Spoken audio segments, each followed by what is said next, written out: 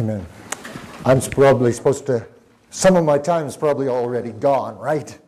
Okay, that's all right. Well,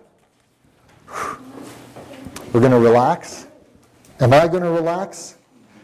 That's the big question, right? Okay, we're just going to, today, finish off what we started yesterday. And so turn again to the book of Acts. And we're not just going to finish off. I think before we get started, I'd like to make a few little comments on the previous message. And I know that'll steal from my time, but we're not here about this message, okay? We're here about you and about hearing from God. We're not here about me preaching on the book of Acts. And so I'm going to scrap one of my messages, okay? Because we're not here about that. We're here about God meeting with you and somehow you coming to the place of understanding the book of Acts better. Now, we looked at a big outline yesterday. We don't need this one quite yet, brother. But that's okay. We looked at a big outline yesterday, the typed outline. Right here, this one that this sister has here, nicely filled out. And I want to ask you something. Did that just suddenly happen? Did that just sort of, I took out my pen and all of that just happened? What do you think? No. Young man. I'm not talking about myself now. I'm talking about you, okay? That came from weeks and weeks in the book of Acts. Now this morning as we review, we're going to look at a different way of outlining the book of Acts. That outline came as I had one question in my mind. It was, what is God saying in the book of Acts? What is it that jumps off the page? You see, when you read Paul, you can read most of Paul's epistles, and they're actually quite simple. Because he's got one main thing usually that he's got to say. Now, Romans is a little more complicated, but basically, most of his other epistles, you can read through a few times and I can come to grips with what is this all about. But the book of Acts is not only the longest book in the New Testament, it is also the most complex book with the most information in it of the whole New Testament. And by the way, Luke and Acts, I read somewhere, comprise 1/3 of the New Testament. So 1/3 of the New Testament was written by a man, Luke. So it's pretty important that we try and get inside of Luke's heart and mind, isn't it? If it's 1/3 of the New Testament, don't you think?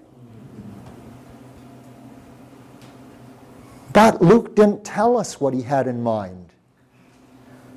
Paul does. Peter does. James does. Luke, in neither of his books, told us what he had in mind. So a third, sometimes I'll preach and I'll say right off the bat, okay, sisters, here in one line is what I want to say today. And yesterday it was, God is at work. Theophilus. God is at work, right? Luke doesn't do that. I had to discover, young men, that that's what Luke was saying. Do you follow me? And that meant being immersed. Now today we're going to look at a little different outline where we're going to look at the, just by way of review, we're going to look at who the main characters were in each chapter we looked at yesterday, and then in the ones ahead. Now most outlines you look at of the book of Acts, they'll say Acts chapter 1, whatever, chapter 2 this, chapter 3, Peter. Chapter 4, chapter 4, Peter and James. Chapter 4, Peter and Cornelius. And they'll do that kind of thing. Well, did that just tell you what the book of Acts was about? It didn't, did it? It helps you understand what that chapter is, where it is, and yesterday some of you might got a little lost, because I got a little lost. Okay? But I hope we got that God is at work. But, so we get these little handles to try and get a grip on all the information in this encyclopedia called the book of Acts. So now it takes work to get in there. One of the questions I asked as I was going through the book of Acts, and I came up with, I was going to preach the opening message and 3 others.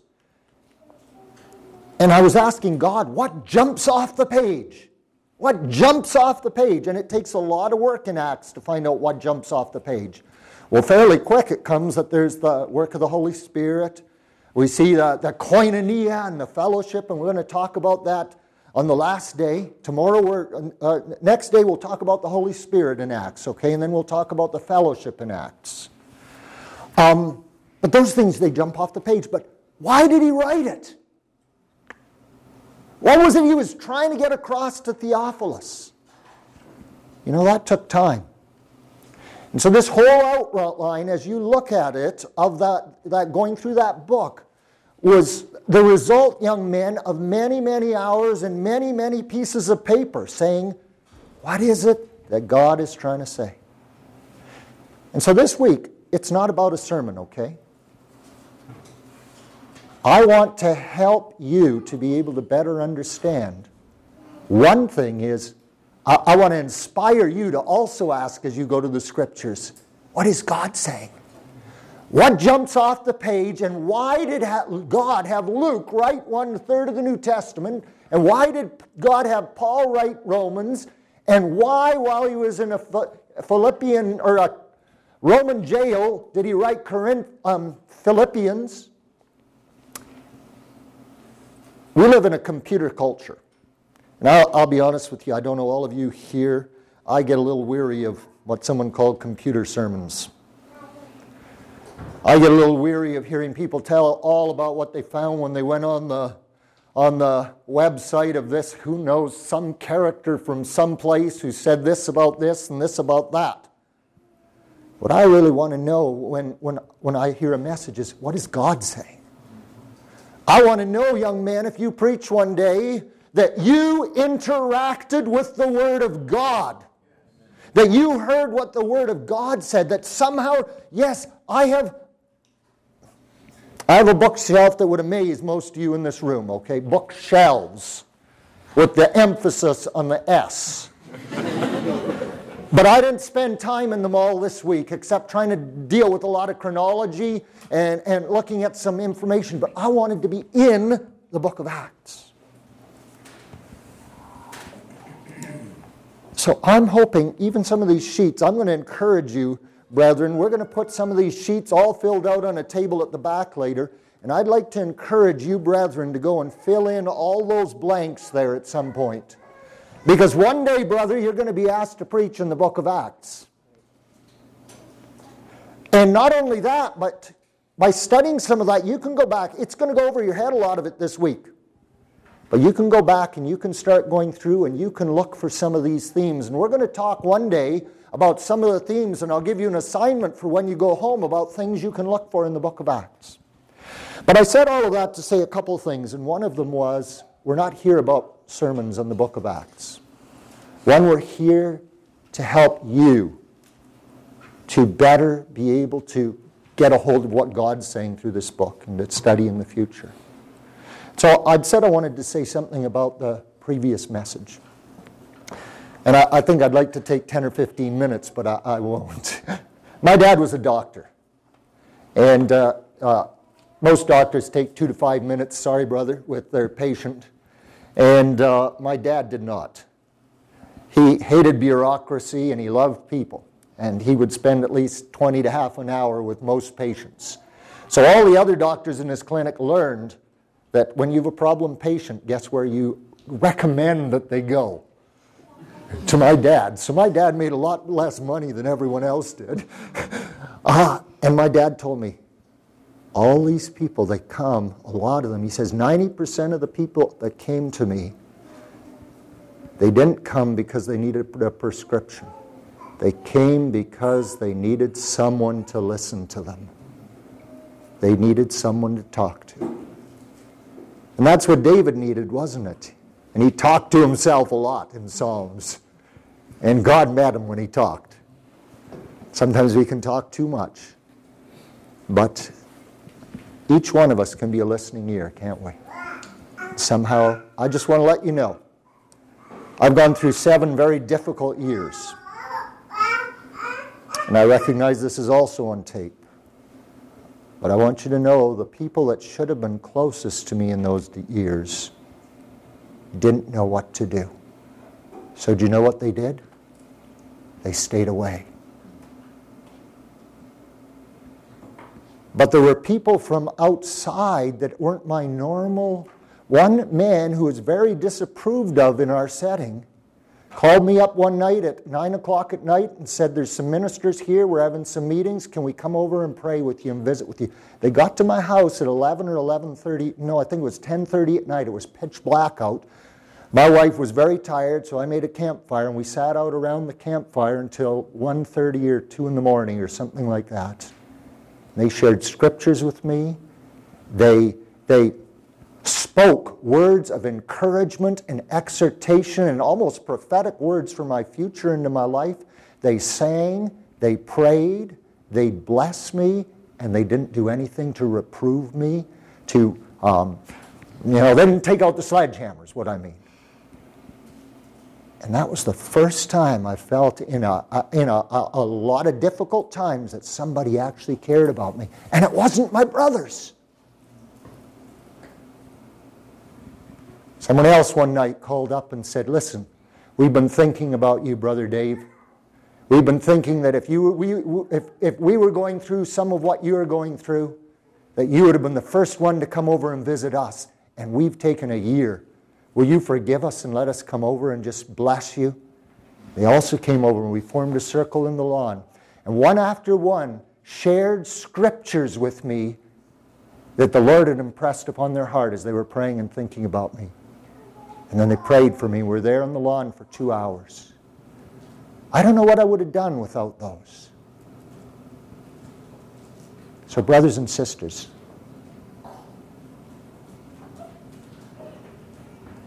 allow Jesus to be your counselor, but be a counselor to someone else. Don't be afraid to reach out in love, and don't be afraid to be a listening ear. Let's pray. Our loving Father, again we're reminded we're not here about sermons. We're not even here because a book of Acts was written. We're here because we want to hear from you. We want to be changed by you, who is the counselor.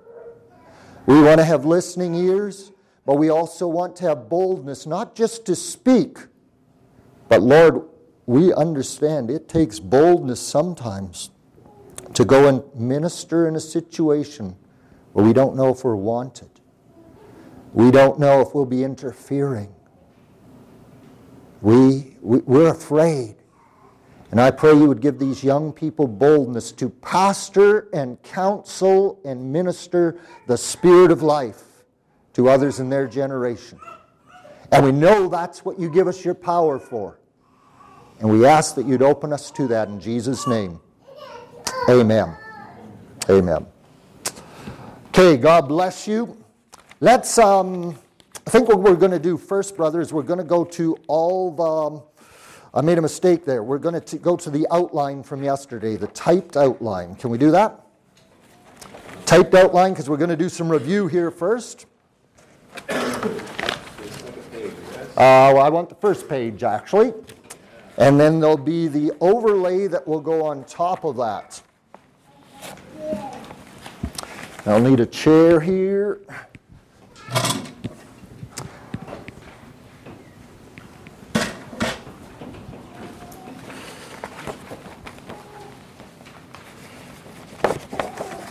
Okay. Page 1. Okay, I'm going to ask you as we start, as he's looking for that, I didn't have time to prepare him a lot. And then if you look for the overlay as well, we saw the other day that God is at work in a new age and a new society. Now, as we look at chapter 1 there, right beside it there should be an overlay. How many people in verse 2, there we are. Oh, no, that's not the overlay we need for that one. That's for later. Okay, how many people, as we are here at, Jesus is promising his, no, that's for later too. Find all the overlays and I'll tell you which is the right one. Okay. Last, David? Pardon me? You gave me the overlays last? No, they were all kind of beside each other. They were overlaid with the one they were supposed to be overlaid with, but that's okay. How many people did Jesus speak to? When he was still on this earth and he was giving some instruction and commands to his apostles? 12. Okay, so if you've got a 12 there, nope, that's not the 12 yet. Okay, so we're going to put right here at the doorstep of the new age that there were 12 people. And the Lord Jesus, on your outline you can do that. There were 12 people there when Jesus came and spoke to them and gave them some commands about the future. Okay? Then as we move on, they are in the upper room here. How many people were in the upper room? Okay, so right here you can write, in your margin if you want, 100. Aha, here we go. In verse 115, now I want you to look at this so you see this, okay? Because we got to search for this a little. Does everyone look at their Bible? Chapter 1, verse 15. Does everyone see there that it says the number of the names together were about 120? Everyone, put your hand up if you see that. Okay, so there were 120 people in the upper room getting ready, right? What were they getting ready for? For the Spirit to come that Jesus had said to the 12 in chapter 1, verse 2 were coming. Okay, we go on a little later, and the Spirit comes and falls on these 120, it seems, at some point, maybe not in the upper room anymore. And now I want you to look at chapter 2, verse 6. So the Spirit has come, and then it says, now when this was noised abroad, the multitude came together and were confounded because that every man heard them speak in his own language. So as we're making a little different outline by way of review here, we find that in verse 6, a confused crowd comes together. The buzz goes everywhere. Fire's falling. Now, we have had a very, very cold winter in Manitoba. It's the coldest winter since the 1880s. We have had maybe 2 warm days in 4 or 5 months. When I left, it was about minus 20, and that was a warm day. We have 1,000 homes without water in our city because it's frozen. Why was I saying that? Fire. Oh, fire. One day, a 2-foot-long wide natural gas line erupted right beside a Providence Bible school or university. The students, all the staff was on a retreat. The students were there all by themselves. It's a very liberal college. And they all panicked when a 2-foot natural gas line erupted just miles from their university. And people started hiding, and they thought the end of the world had come. Because there was fire everywhere. And that's what happened in Jerusalem. The word got out, there's a fire. And there's all kinds of strange things happening. And a multitude gathered to find out what was happening as the Spirit breaks in. We saw a whole new society is born. But then what we find is that Peter and John, Peter preaches his first sermon about the crucified Christ. Now let's move this all up. Do you remember him preaching that Jesus is Lord, that he's risen from the dead? And we're going to talk a little bit more today about the resurrection. I want to emphasize again, though, here, remember, the fact that Jesus is risen is proven by what? What did he do, sisters, that proved that he was risen? No. Oh, pardon me, that he was exalted. He's exalted. How do they know that he was exalted? Because he sent the Holy Spirit, right. So he sent the Holy Spirit, which proves that he is in heaven with the Father. The people respond, what shall we do? Save yourselves from this crooked generation. How many people responded? Check verse 41. Do you all see there that it says 3,000 souls responded and were added to the church that day? Okay, let's go on to the next page, and we'll need to find another overlay. This is it. Okay, we find that the apostles and everybody, the whole church is together, and what are they giving themselves to? The apostles' teachings and fellowship and so on, and we'll look at that another day. But Is that the overlay you want? yeah, there's two overlays there. One is, this one can go, and I want, oh yes, that is. I'm sorry, that is the overlay I want. Yes, lift it up higher. Where does this one, yeah, chapter 4 must go down here by where the, that's right, good. Okay, so we have, everybody is there up here, and the apostles are there. And they're just reveling in that fellowship, which we'll talk about another day. And then Peter and John, they come out and they are empowered by God, and they come up and they say, rise up and walk. They go and they say, why do you marvel? This isn't us. It's in his name. It's in his name that this happened, remember? Now, when we say in his name, what are we talking about? What does it represent when we say in his name? Under his authority. Under his authority, under his power. Yes, exactly. And so as we go on, we see that the heathen rage, and look at chapter 4, verse 1 to 3. Just trying to get you involved in it a little more here today. Now, do you all see the word Sadducees in there? It says that the Sadducees, as this great multitude, Peter is preaching, and he's saying, this is Jesus that's done this. And some Sadducees come along. And some Sadducees are walking through the Solomon's court and happen to hear, and they're wondering, what's the commotion out there? Things are a little more lively in the temple today than they usually are. And they come to investigate, okay? And they don't like what they see. And so they go and they put Peter and John, so we see the Sadducees and the high priest, Ananias, I think, or Annas, they put them in prison overnight.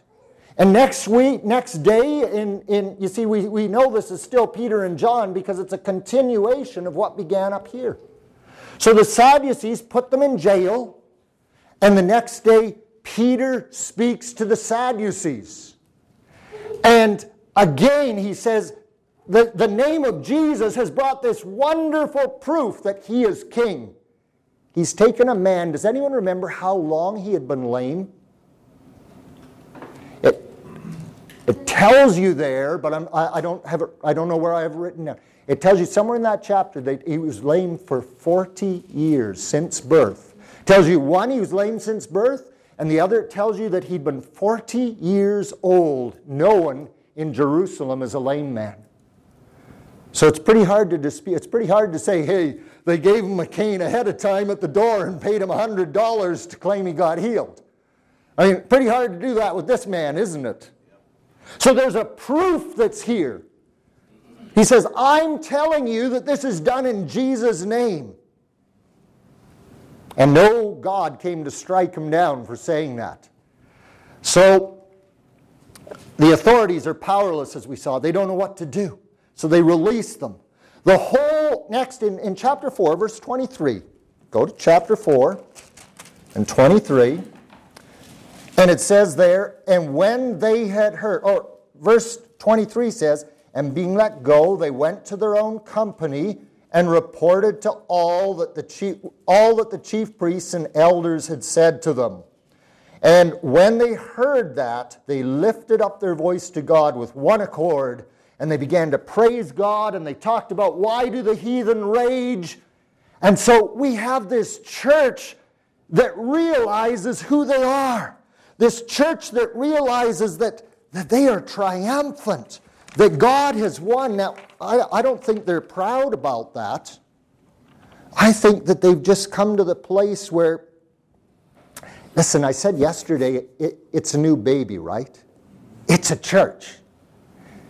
Now, isn't it a baby kind of excited when it realizes, that's my dad. That's my mom there. Oh, and they look at you different than anyone else, right, sister? You know, they suddenly, you know all of a sudden, by that smile they give you, that's my mom! I just realized for the first time at 1 week old or 3 months or whatever it is, that's my mom! Well, this is the church here. It's realized we're a church. We've got a God. He does what he says he does. Now that isn't triumphant in what we have done. We're going to talk about that in a moment, realizing the resurrection power. Move that up a little more. We'll go on another day. We'll see about Ananias and Sapphira in chapter 5, verse 1. So we're looking at a different kind of outline you could make, right, brothers? Bring this up a little higher, brother. This part, the green part, up to there. Okay, stop it right where my finger is. A little lower. Good.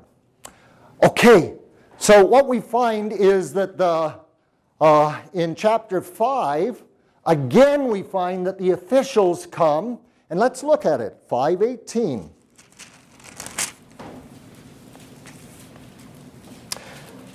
Then the high priest rose up, and all they that were with him, which is of the sect of the Sadducees.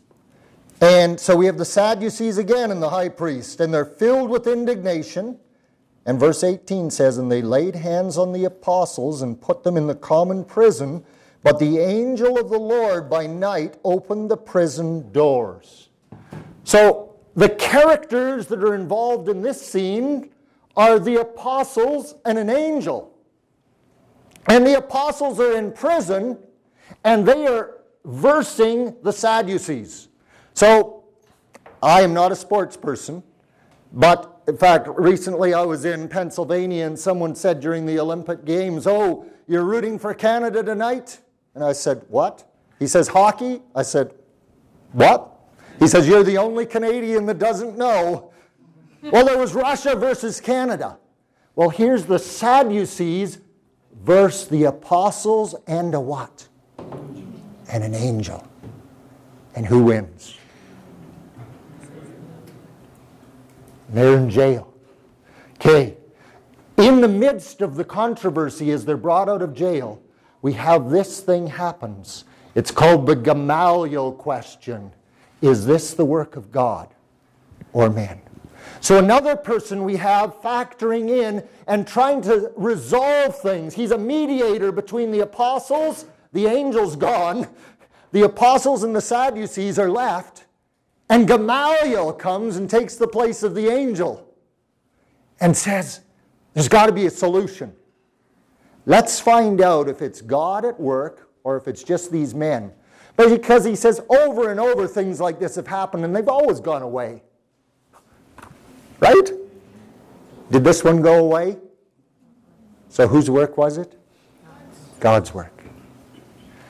Okay, as we keep on going in chapter 6, we see that an internal relational problem threatens to undo the koinonia and stop kingdom advance. And all of you have seen this happen in your churches. You've all seen that a problem came and threatened the wonderful fellowship and revival you know. Is there anyone here who has not experienced that? That threat. You're a pretty incredible person, or you've had tell me where your church is. Anyhow, there's the widows and deacons are the characters in this scene, okay? And the plot is the Jew versus the Greek. Chapter 6, verse 1. Have a look at it there. And in those days, when the number of the disciples was multiplied, there arose a murmuring of the Greeks against the Hebrews. So, have we got a church problem? Now, who was supposed to solve it? The elders? The apostles? No. They didn't want to be distracted, so they appointed some brethren called deacons to take care of the problem. We're going to deal with that another day, if we ever get there. Let's go on then. So we've got Jew versus Greek again. Remember I asked you the first day, how is it that you, as German Baptists, are part of a Jewish religion? Right? Because we see here, if we put German Baptist here instead of Greek, it would be Jew versus German Baptists. And Jew versus Mennonites. And the Mennonites and the German Baptists are saying, you Jews are treating us unfairly. How come you think you're the best? And they come to resolve this problem. You see, this is the problem that the whole book, one of the problems of the whole book of Acts is the Jew-Gentile thing. The Jew-German Baptist thing, the Jew-Mennonite thing. There's that conflict that's there because the Jews think that they're number two, number one. Yeah, it's okay maybe to have a few Gentiles come to our church, but they're going to have to become Jews, right? I mean, this is, we're not changing nothing. Some of you know about that. Okay, we get to the next chapter then. Chapter 6, verse 8. We see that of the deacons, there's a man called Stephen, a man full of faith and power, and he did great wonders. And in verse 11, we see that men suborned against him. And verse 13, they brought false witnesses against him that he wanted to destroy the temple. But what do we find here? So we find Stephen is the character. And then if you turn over to chapter 6, verse 54, or chapter, I believe it's 7, verse 54 now. I probably did that wrong. Stephen preaches, and I wish I could go into his sermon, but we won't. Stephen preaches and pours out his heart, and what do the people that are listening do? They gnash their teeth at him, it says in verse 54. Do you see that where it says they gnashed on him? Ever seen anyone gnash their teeth? I mean, have you ever seen anyone so mad that their teeth are just literally, and they're vibrating? Been there, done that. Okay, been there, done that. Okay. That's what's happening here against Stephen. Okay? So what we're doing is we're showing you today the characters that are behind this, trying to help give you some coat hangers to hang what we talked about yesterday onto. So what does Stephen meet up with? It's Stephen versus the firing squad. Okay? Stephen versus the firing squad, verses 59 and 60. And those that gnashed their teeth stoned Stephen. And while they were doing that, Stephen was calling upon God and saying, Lord, receive my spirit. Lay not this sin to their charge. And then he fell asleep. Okay, well, let's go to the next page, brother. Now, that's the end of where we were last time. What I'm going to do now is try to do a few things at once here. I'll put this up here.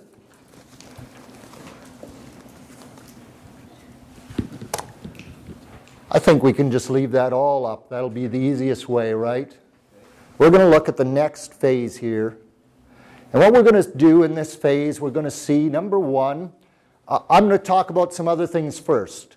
But when we get back to this, we'll see scene number one involves Philip.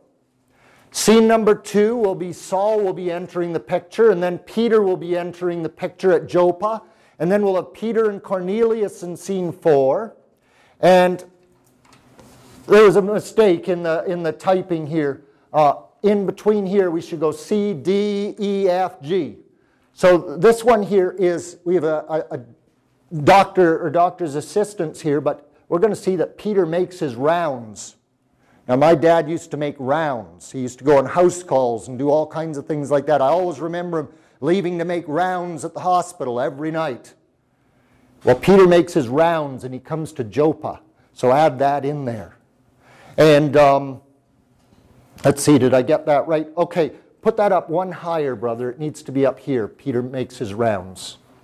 So that the C is here and the D is over top of the C, and then you'll have things just right. Okay, but before we get there, why don't you just shut that off for a moment? I want to ask you a question here, and I need a watch again. Why was the gospel so violently opposed? What can you tell me? Why was the gospel opposed so violently? Because then men were accountable to God. Men were accountable to God, okay. What else? It was a threat. A threat. Okay. It's interesting that, when a lot of these people preached, and we even saw it in Stephen preached, and he came along and he said to them that essentially what he was saying to them is, everything you've been wanting is suddenly here before you in this man Jesus. But he says, like your fathers, your fathers stoned the prophets and you'll stone me. That's what Stephen said, and that's what they did, isn't it? And it's amazing how many sermons in the book of Acts weren't, please come to Jesus. Instead they were, your dad rejected and you'll probably reject too. Now, I don't know if that's what you want to do tomorrow in your evangelism or not, or Thursday. But that seems to be, if you'll look when you get home, you'll see that pattern. But so there was a threat that was there, wasn't there? You can put that overhead up, the one that says the gospel is the good news of the power of God. So it's a different one than that. Yes, it's one of the handwritten ones. So the gospel, brethren and sisters, is like this. It's about a new heavenly kingdom and a new society in which there's the power of God. There's the rule of God. There's the name of Jesus. There's the authority of God. But over here we have a totally different kind of kingdom. We have the present earthly kingdom and society that is the power of man and the right and authority of a few who are at the top. It is the power of wealth and position. It is the comfort of things as they are and the status quo. And that is, if we talked about this versus that, we could put a big VS in here. This kingdom versus that kingdom. The reality is, even though all these Jews had been longing for the kingdom, when the kingdom came, it threatened their kingdom. It threatened their earthly kingdom. It threatened their comfort zone. Well, Christ died to dethrone all these ruling principalities and powers in the world, in the United States, in your life. Christ came to dethrone every antichrist and anti-God and Babylonish power, and the gospel introduces a new life, a new spirit, a new power, a new fellowship, a new governing system, a whole new society. If you go back to that chart we did one day, with the timeline, we saw that God's goal has always been, I will take you to be my people, and I will be to you a... Now that is one of the themes of the Old Testament. You'll find that verse repeated 6 to 8 times in the Old Testament, and I believe 2 times or 3 times in the New Testament, twice in Hebrews and once in the last chapter of the Bible, where God says, there's going to be a new heaven and a new earth, and you will be my people, and I will be your God. Finally! It started at Adam and Eve, But one day there's going to be that new paradise, that new heavens and new earth, where God's intention that he had from the beginning, and the kingdom and the society that he always wanted, one day he's going to have it. Now, this new kingdom introduces then a change of command, and Satan resists it.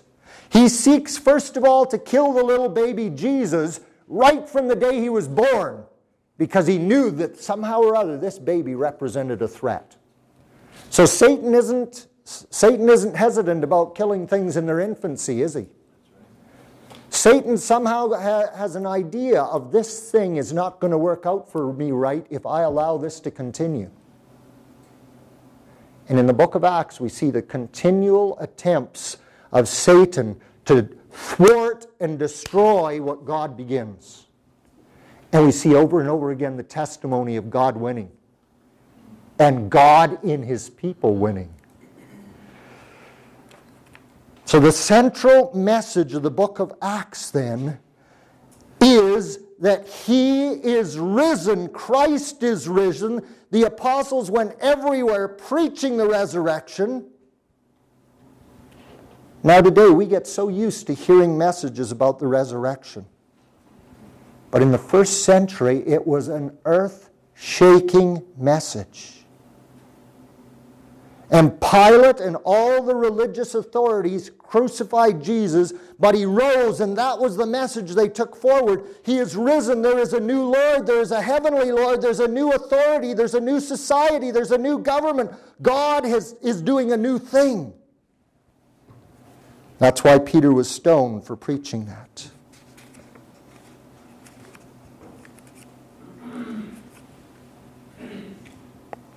Young people, I wonder, can we today say that there was a power at work in Stephen's life that was different than the power that's at work in this world here?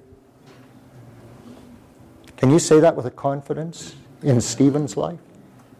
Was there a power at work in Peter's life that is different from this power here? Yes. Put that next sheet on the world. There's the resurrection power of Jesus Christ. Before we get to this sheet, I want you to know that by the resurrection of Jesus Christ, there was a trumpet blast, and sounded into all the world was the death sentence of Satan and of all earthly powers and all kingdoms. Was sounded. And the disciples believed that trumpet blast, that he is risen and that the powers of this earth and death are conquered and are no more. Now, if I had a toad here, and sisters, if a little toad came flopping along here, and would I be a giant to a toad? Yeah. Now, we might have some screaming people here, but... and we do have some screaming people. Well, anyhow, the toad comes along, and it looks up at me, and it says, "Get out of my way, you big bully. I'm going through." Now, I looked at him. Oh, cute little toad. He wants me to lift my foot. Sure. And he walks under. Now, who's afraid? Am I afraid? Satan came along. He said, "I'm going to kill your son. I'm going to kill your son." God says, "I'm going to let you do it. I'm going to let you do it." What do I do to that toad?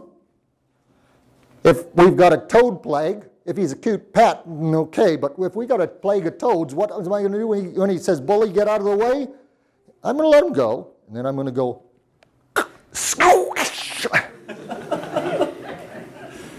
am I afraid of that toad? Can I lift my foot to let that toad go by when he threatens my life? Am I afraid? You see, death cannot kill life. Jesus said, "I am the life." how can death kill life? So, we have a toad against a giant, and we have Satan against Jesus, but Satan also comes against the church. Now, where do we need to be if we will stand against that toad? Here we are, we've got two worlds. We've got the world, and underneath here here we are somewhere in the United States right here. But there's two kingdoms and two areas in which we can live. And most people live here in North or South America. But we have changed the place of our residency. This is not the body of Christ here. This is Christ. I'm not looking at the church here. I'm looking at Christ.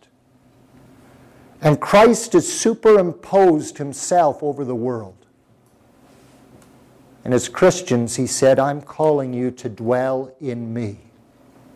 That you are in me, that I've raised you up to be in me. And so the book of Acts is about the power of the resurrection that the disciples saw, and they believed, and they saw that toad coming, and over we see them lift their foot and squish the toad when they're in prison, and squish the toad when division comes to threaten the church, and squish the toad when Ananias and Sapphira come with dishonesty, and they keep squishing the toad. Because what's in them? Who are they in?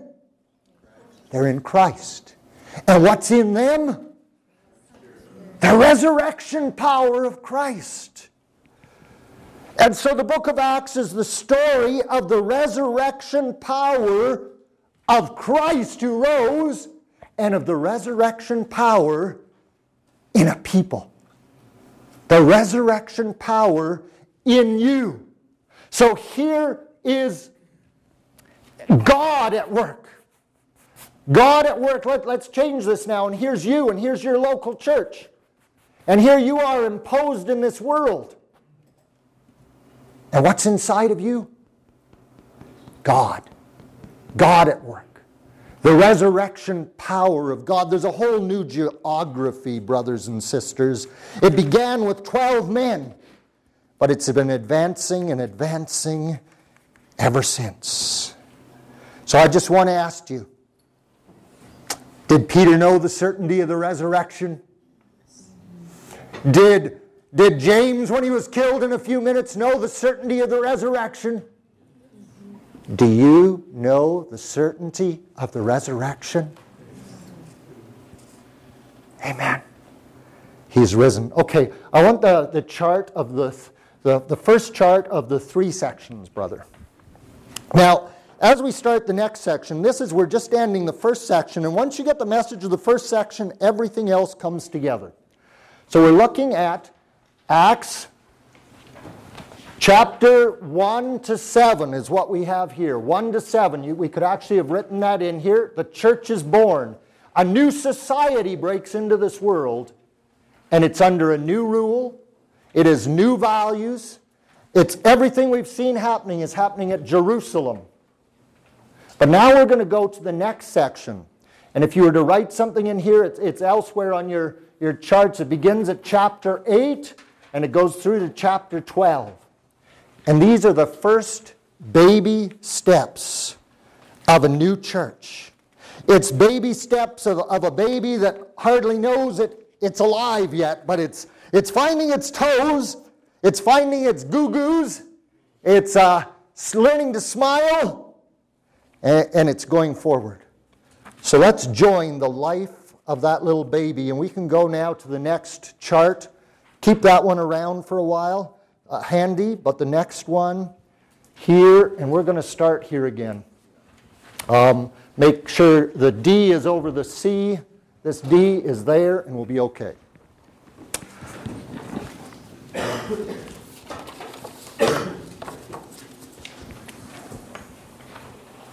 We're not going to worry if we don't get through this okay.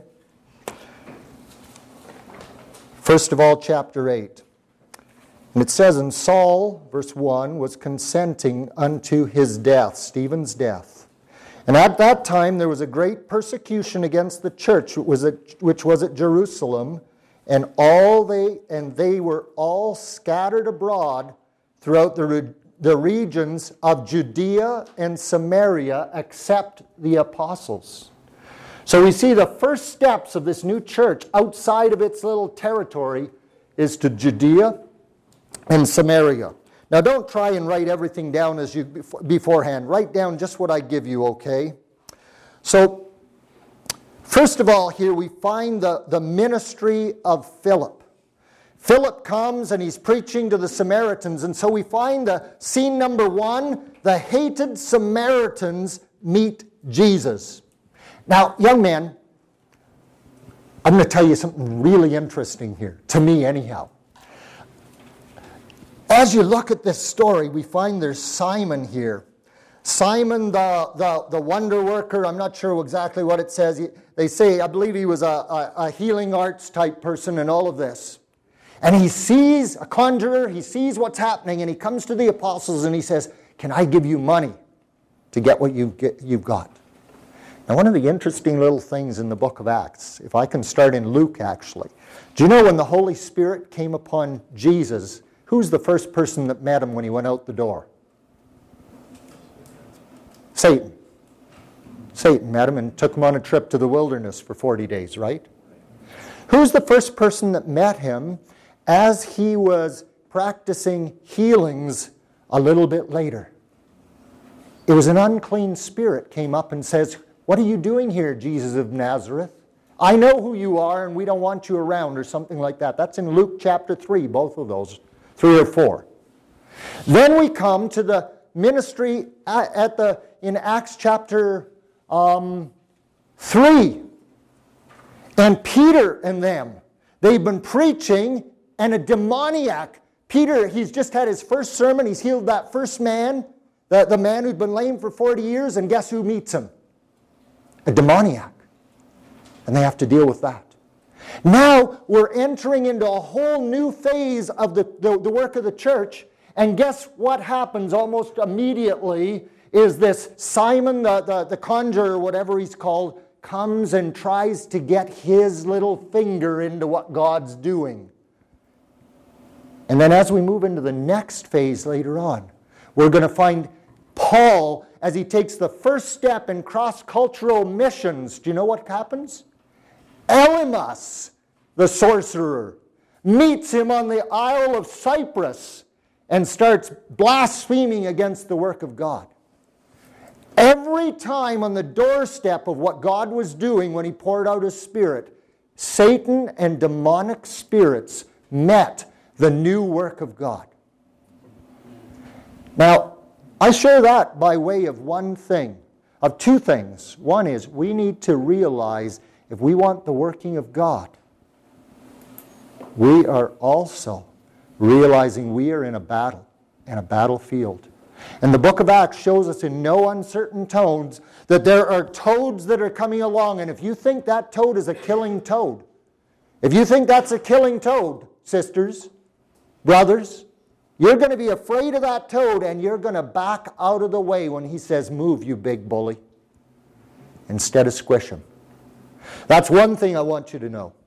The second thing I want you to know, brothers, is it's an incredible, exciting thing to study the Word of God and look for patterns. And one of the incredible things about it is, when I look at Luke and I see that he talked about the enemy coming against Jesus right after the Spirit, and then Jesus' first act of ministry, and the enemy came, and then Peter's and James's first adventure as a new church and new evangelists, and Satan met them at the door with a demonic experience or attack, and then their first step outside as a baby Christian in church into Judea and Samaria. They're just getting out of their comfort zone, and right away Simon comes along and tries to say, listen, why don't we join together?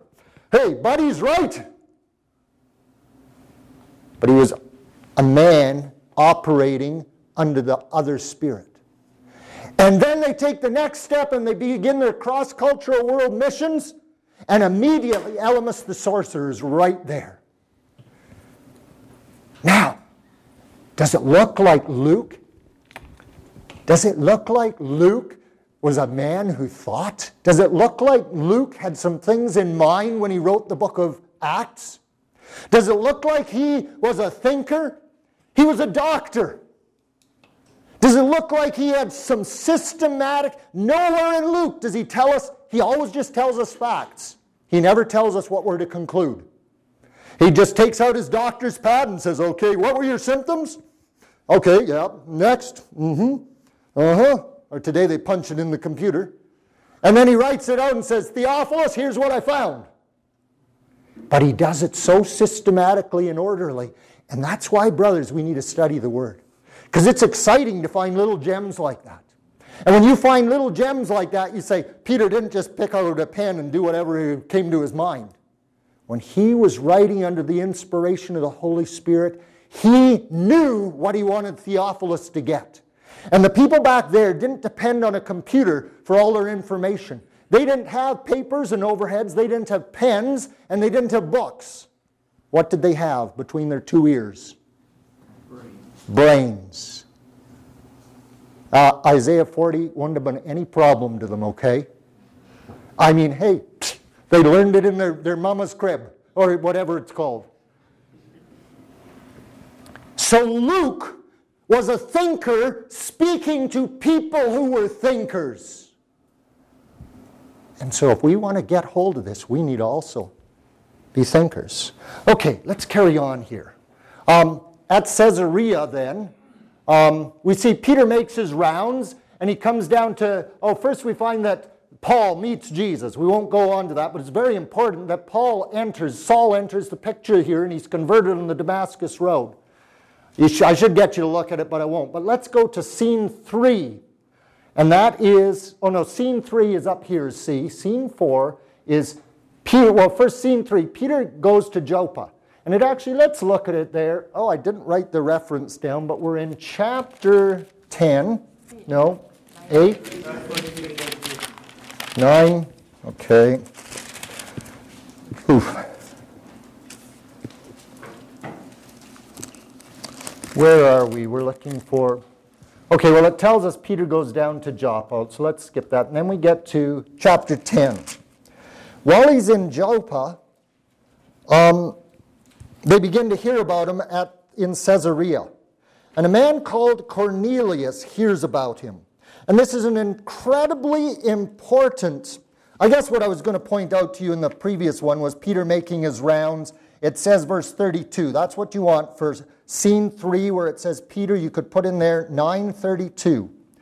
And it came to pass as Peter passed throughout all quarters that he came also to the saints which dwelt at Lydda. So Peter seems to be doing the rounds of the young churches that had just birthed just like that. People all over the place were beginning to have little Bible studies and prayer meetings and maybe celebrating the Lord's Supper from house to house, and it was pretty chaotic. And Peter was going around encouraging what was happening. And while he's there, a man who's a Gentile hears about Peter down, and here's what happens. We're in scene 4 now. And it says there at Caesarea, God redirects the course of church history. So this is a very important moment. And in this scene, we have Peter and Cornelius. And again, we have Jew and Gentile. The question of, what do we do about this Jew-Gentile thing? So look at verse 1 and 2 first of all. It says there was a certain man. His name was Cornelius. It says that he was a devout man and one that feared God with all his house, which gave much alms to God. And that wasn't what I was looking for. I don't have my proper notes here. Okay, first of all, I have there, God gets Peter to Joppa. So Peter leaves the Jerusalem setting and he gets to Joppa. God gets him there. And then God initiates a significant meeting with this man Cornelius. And so let's look at that in verse 3 to 6 of chapter 10. And Peter saw a vision evidently about the 9th hour of the day, as he was on the rooftop of Simon the tanner, and the angel of God coming into him and saying unto him, Cornelius. Cornelius had this then. And when he looked on him, he was afraid and said, What is it, Lord? And he said unto him, Thy prayers and thine alms are come for a memorial before God. Now send men to God and call for one Simon, whose name is Peter. He lodgeth with one Simon a tanner, whose house is by the seaside. He shall tell thee what thou oughtest to do.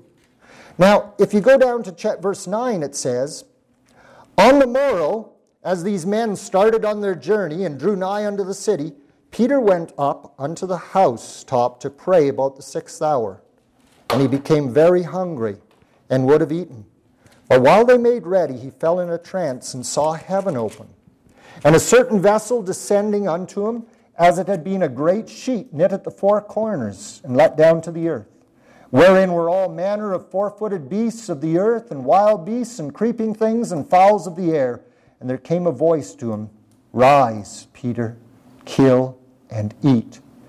But Peter said, Not so, Lord, for I have never eaten anything that is common or unclean.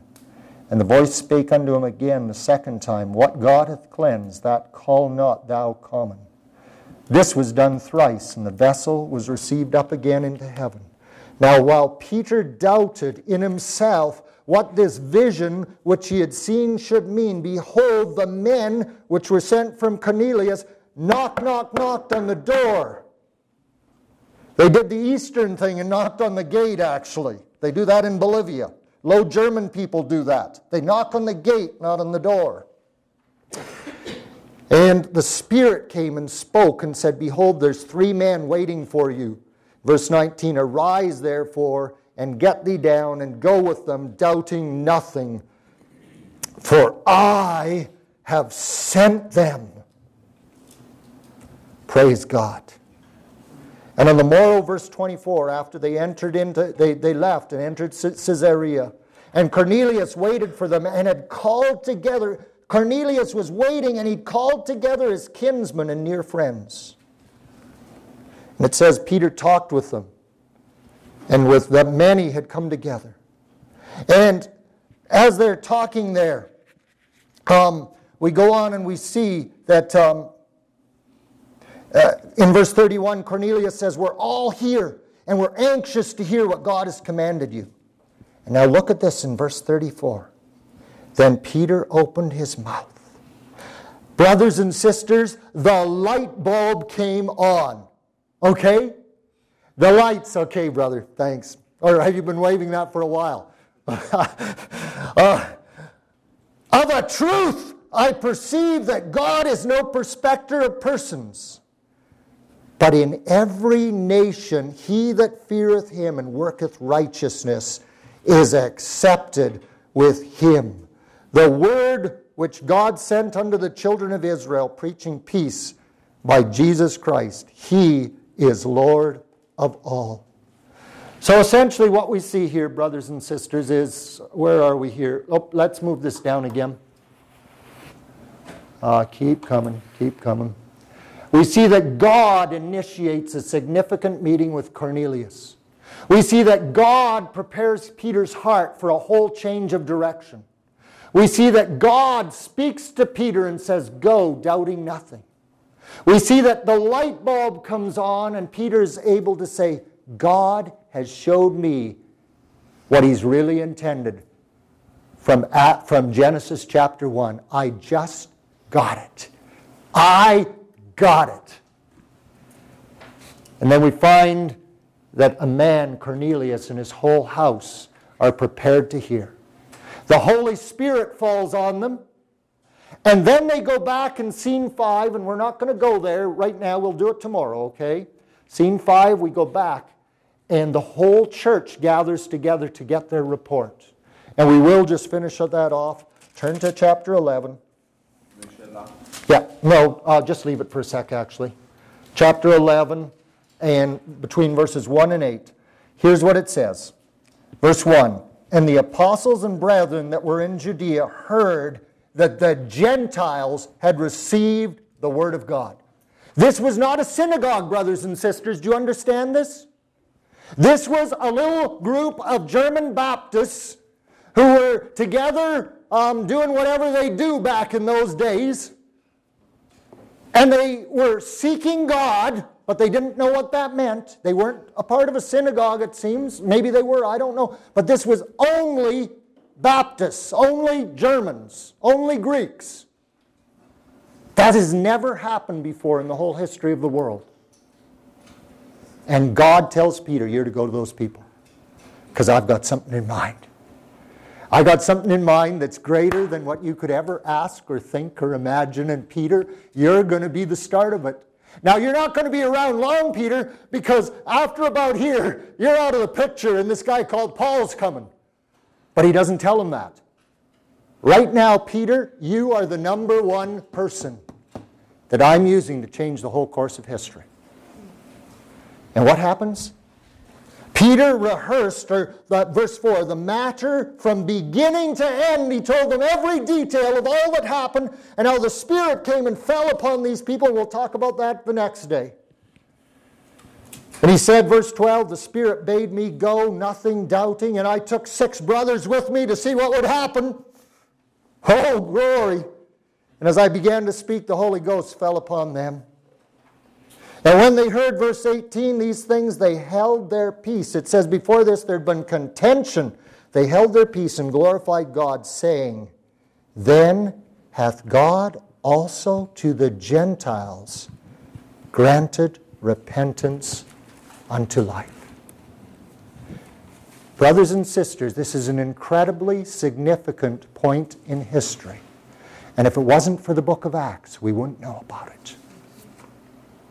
And if this hadn't happened, you wouldn't be sitting here today. Okay.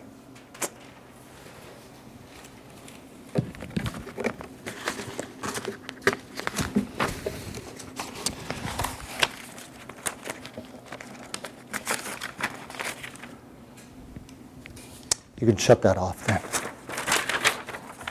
We don't have as long left as we should.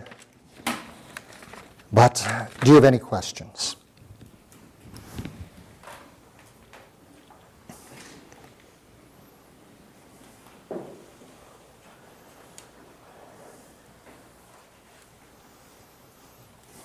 I've just always been thankful that when Peter went to Joppa, he didn't do what Jonah did when he went to Joppa. Get on a boat, eh? When Jonah got there, there was another people that were just as detestable to him as probably the Gentiles were to Peter. Amen. And it would have been probably very tempting to run from that. But he did. Praise God. Thank you. Anything else? The book of Acts, someone told me, you get to preach on such a practical book, and I almost fell over. I thought, I love preaching on practical books, and I'm having a hard time finding the real practical, but I find it's an inspiring book. So is there something that has inspired you? Is there something that has touched you and inspired you? Any thought or any connection? We still serve the same God. Still the same God. Anything as you've been reading the book of Acts 10 or 15 times in the last few months getting ready that just stood out to you? All power and authority was given to Jesus Christ, and he's given us that authority in his name. Amen. Step on the toad. Step on the toad. Okay, let's all stand. And I'll open it up for you again, but lift your foot. Okay, I'm not as good at it. Lift your foot. Come on. Step on that toad. Okay, let's do it again. Step on that toad. Oh, we were out of sync. Okay, at the same time, lift your foot. Okay, who else has something inspiring to share, something that's inspired them or stuck out to them, jumped off the page at them?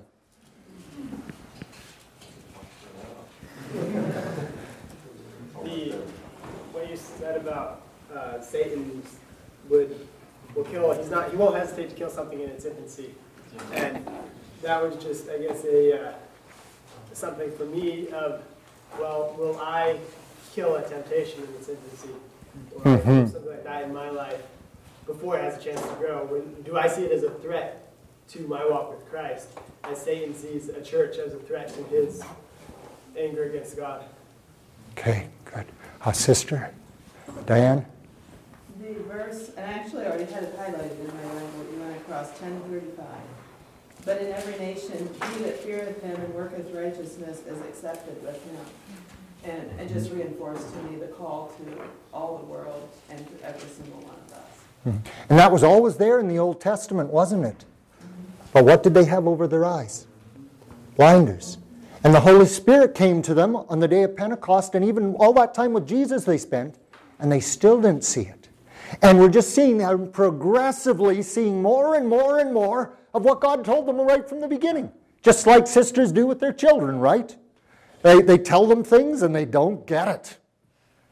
And that's how the early church was. That's how Paul was. That's how Peter was. They weren't these spiritual giants. They didn't start out that way. They started out just like you, sister, full of the Holy Ghost. Yeah. Another thought? Okay, who would like to pray?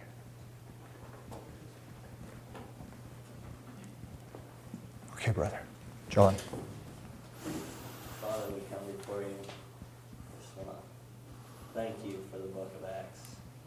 And thank you for helping us to see how we can apply that to our daily lives, to step on the toad and take care of things before they become big things, while they're, and not cave into fear, but know that you have the power, and just help us to let that flow through each one of us, each and every day. We just thank you, Lord. Praise you in Jesus' name. Amen. Again, please pray for me. Bear with me as I have scattered thoughts sometimes, but I think you're going to get it. I think you already are getting it. And you'll get it more when you go home. I'm going to ask the brothers to set a table up back there somewhere or make one available. And I'm going to put these sheets with all the answers on them from everything of the handouts. And I would really encourage that every one of you, resources cost a lot of money. Now, you all have computers, so you get them for free, I guess. But it'll make a lot more sense once you get home and start reading Acts if you have some of these tools with you, okay? And I'll also put some pictures of my family and different things back there as well. Okay? God bless you.